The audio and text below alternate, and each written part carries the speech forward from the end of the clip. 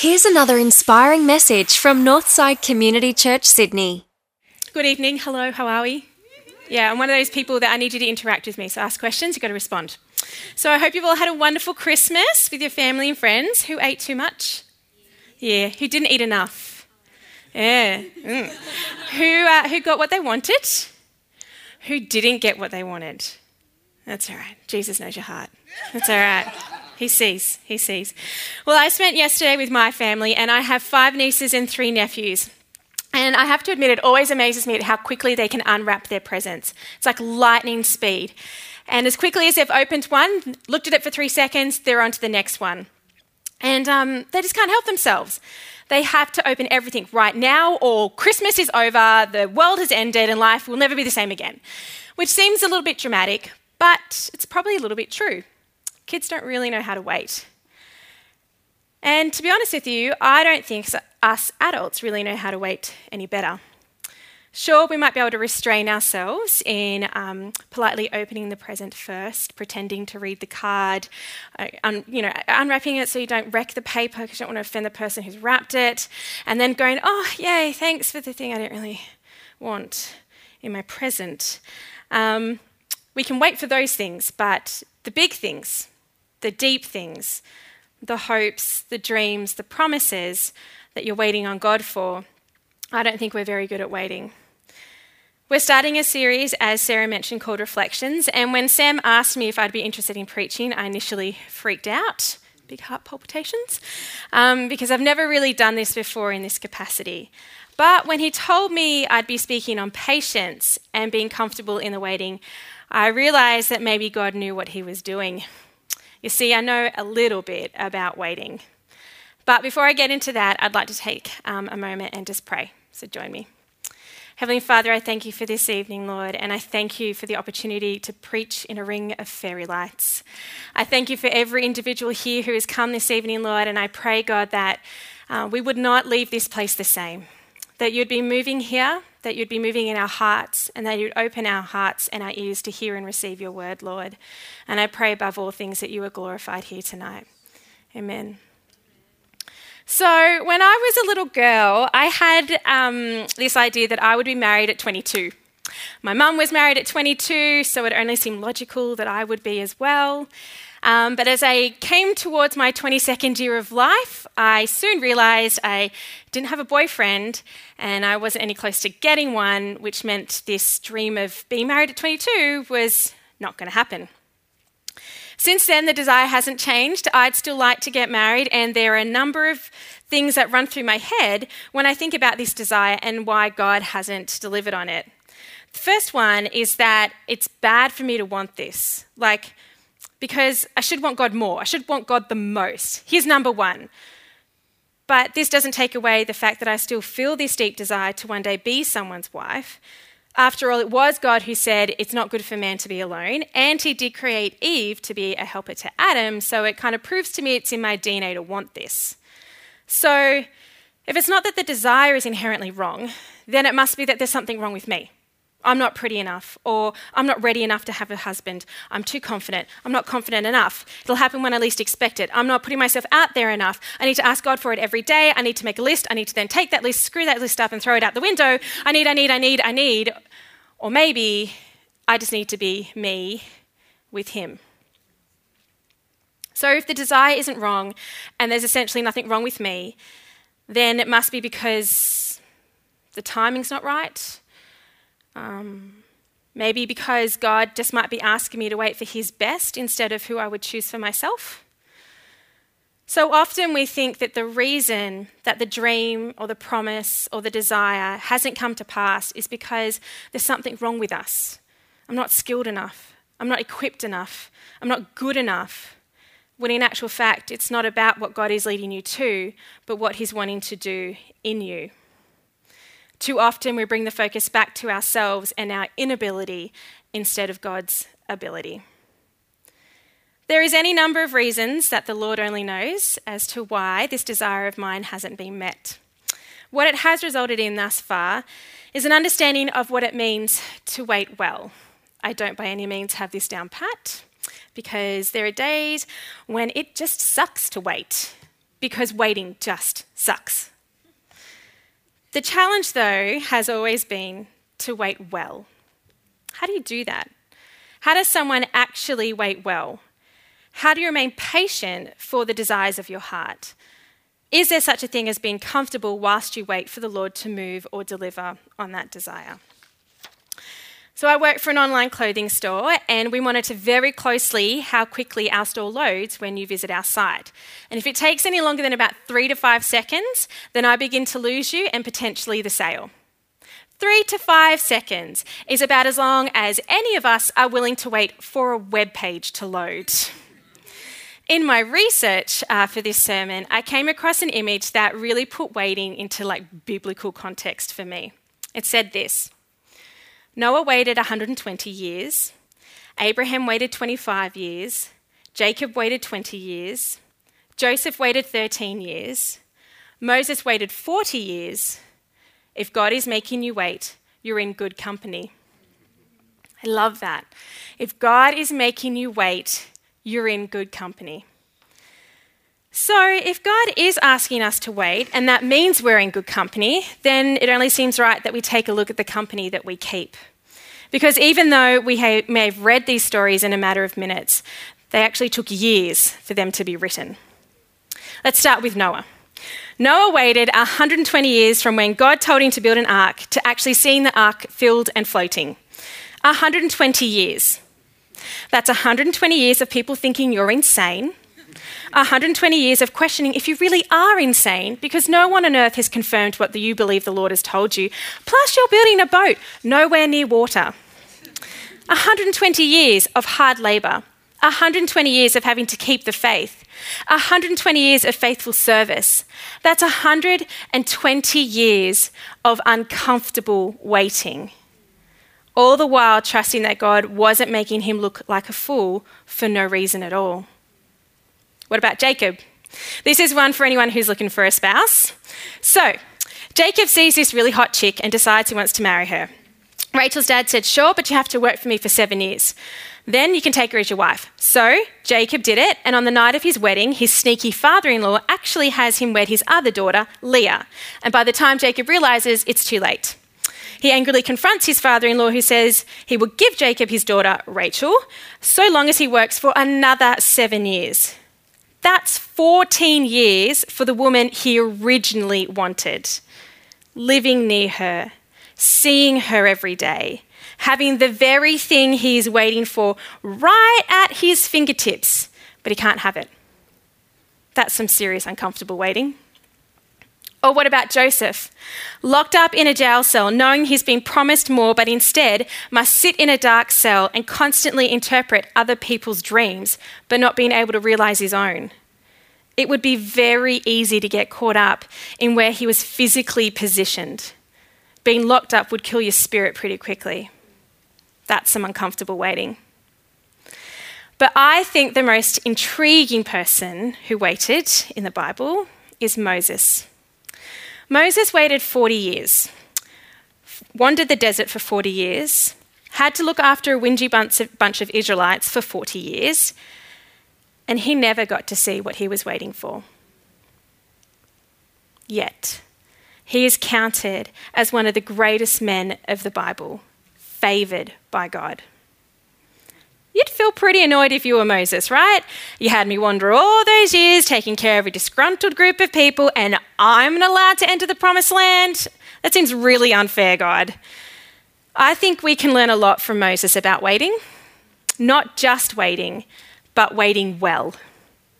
I'm sure there were days when these men struggled to wait for the Lord, struggled to see him at work, struggled to know if the promises given to them were real or even going to come to pass. But waiting well is not about receiving what you're waiting for. It's about glorifying God in the waiting. And when we can get the glorifying of God right in the waiting, that's when the pain of waiting begins to ease, and we can experience a deep, nourishing peace in our waiting season. And that is waiting well. So in my season of waiting, there are 3 things. 3 reflections I want to share with you tonight that have helped me, and my prayer is that they help you in whatever it is that you're waiting on the Lord for. The first one is this: eyes on the promise maker and not on the promise. If we're going to get comfortable in waiting for God to deliver on his promises or our dreams, then the first step is to actually believe in the promise or dream or desire of your heart. It's there for a reason. God has given it to you for a purpose. It's not meant to remain idle. It is not meant to remain hidden. It is not redundant. But more importantly, we need to believe in the one who gave us the promise or dream or desire in the first place. Psalm 37:4 says, "Delight yourself in the Lord and he will give you the desires of your heart." Yes, I was always going to reference that passage tonight. Always. If we look at the whole psalm, though, we can see that it's not a psalm about getting the desires of your heart, but rather how to wait for the desires of your heart. Verse 3 says this: "Trust in the Lord and do good. Dwell in the land and enjoy safe pasture. Take delight in the Lord and he will give you the desires of your heart. Commit your way to the Lord, trust in him, and he will do this. He will make your righteous reward shine like the dawn, your vindication like the noonday sun. Be still before the Lord and wait patiently for him.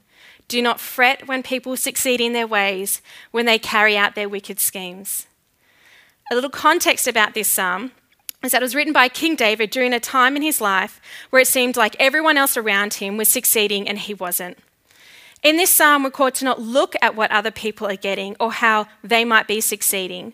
We just need to trust Jesus, trust he's given us this desire or promise or dream, and trust that he will bring it into existence. We just need to wait for him to do it. If we look back at the other key verses in this psalm, particularly verse 3, it says, "Trust in the Lord and do good, dwell in the land and enjoy safe pasture."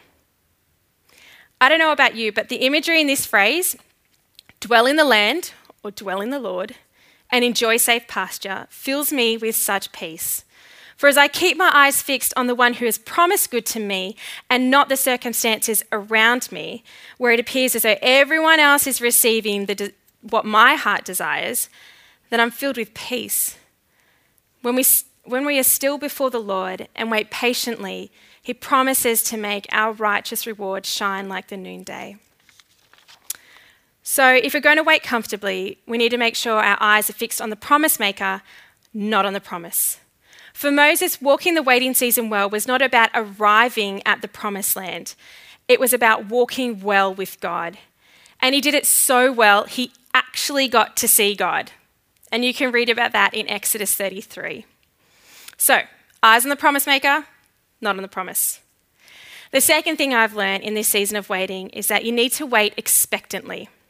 Psalm 130, 5-6 says, "I wait for the Lord. My whole being waits. And in his word I put my hope. I wait for the Lord more than watchmen wait for the morning, more than watchmen wait for the morning." The psalmist is comparing waiting expectantly on the Lord to the night guards of the city who watch the passage of time in anticipation of the coming dawn, when they would be released from duty. Think about that. The promise is that dawn will come, but you can't see it yet. The attitude of the watchman in waiting is eagerness, expectation it will come. We're called to wait wholeheartedly and with expectation. Waiting isn't about sitting idly in the hopes God will do something. It's about believing that he will and to anticipate it. Practically for me, this means 2 things. The first one is keeping first things first. The psalm says, "In his word I put my hope." That means we need to be in daily pursuit of Jesus in his word and our lives. It is so important to walk closely with the Lord during a waiting season. He is the only thing that will sustain you. So your prayer and your quiet times, all those seemingly little practices, will actually have a significant effect on your waiting season. The second one is knocking on the doors that present themselves, but not being disheartened if they don't open. You have to knock. You have to try the door. And if it opens, then great. But if it doesn't, then it's not the promise. It might look like it, it might smell like it, but it's not the promise. And if you're going to wait, then you may as well wait for the right door to open. Finally, waiting well for the promise or dream is about persevering. Yes, that word. Because it isn't easy to wait. No one wants to have to wait. But if any of the great men of the Bible I mentioned earlier gave up, can you imagine the consequences? What if Noah just stopped halfway through building an ark? What if Moses never went to Pharaoh? What if Joseph never was sold into slavery? It's about maintaining a steady course and not stopping. I've never been much of a gardener. In fact, I think I killed my succulent this week. It doesn't even need water. It's a really disturbing thing. But if we look at a gardener who plants a seed in the ground, from the surface, it doesn't look like there's a lot happening. But something is changing. That seed is changing. The gardener has to wait patiently for that seed to germinate, push through the soil, grow to maturity, and then produce fruit. But he doesn't sit by and wait for that plant to do its thing. No, he waters it. He tends to it. He prunes away the branches that aren't healthy. He perseveres in the hope that the plant will produce fruit. If our farmer friend planted the seed and then gave up, then there would be no fruit for him to harvest. Perseverance is about being of single mind and single heart and ultimate belief that the Lord will do what he has promised he would. It says in James 1:12, "Blessed is the one who perseveres under trial. Having stood the test, that person will receive the crown of life that the Lord has promised to those who love him." So waiting well is about keeping your eyes on the promise maker, expectantly waiting on God to move in our hopes and dreams, and being of single mind in perseverance. But if waiting has taught me anything, and if you're going to take away anything tonight, it is this. It ultimately comes down to a choice. If God is calling you to wait, if he is calling you to wait in anticipation and expectation, then you actually choose if you're going to do that well or not. That's on you. That's not on God. So if you're in this season of waiting, and let's face it, who isn't? We're all waiting for something, a family member to come to the Lord, a financial burden to be released, a job opportunity to open up, an identity realized, a spouse to be found. Whatever you're waiting for, I want to remind you of our promise maker, the one who will deliver on his promises in accordance with his will. For your promise maker, for your God is your promise maker. He is your deliverer. He's your creator, your provider, redeemer, comforter, protector, mediator, advocate, father, friend, forgiver, savior, healer, your shield, your peace, your strength, your rock, your resting place, your strong tower, your hope, your comfort, your beginning, your end, and ultimately your portion forever. So if he is asking you to wait, you're in good company. Let's pray. Heavenly Father, I thank you so much that you are with us in our waiting season. I thank you, Lord, that you are calling us to hold out, to persevere, to wait, to believe, Lord, that you are going to move in those moments when it is so hard and is so tough. I pray that we can keep our eyes on the promise maker and not on the promise, Lord. And I pray, Lord, that ultimately we will see your glory revealed and that our righteous reward will shine like the noonday sun. In your holy name I pray. Amen. Well, thanks for tuning in. If you'd like to find out more about Northside, visit northsidechurch.org.au.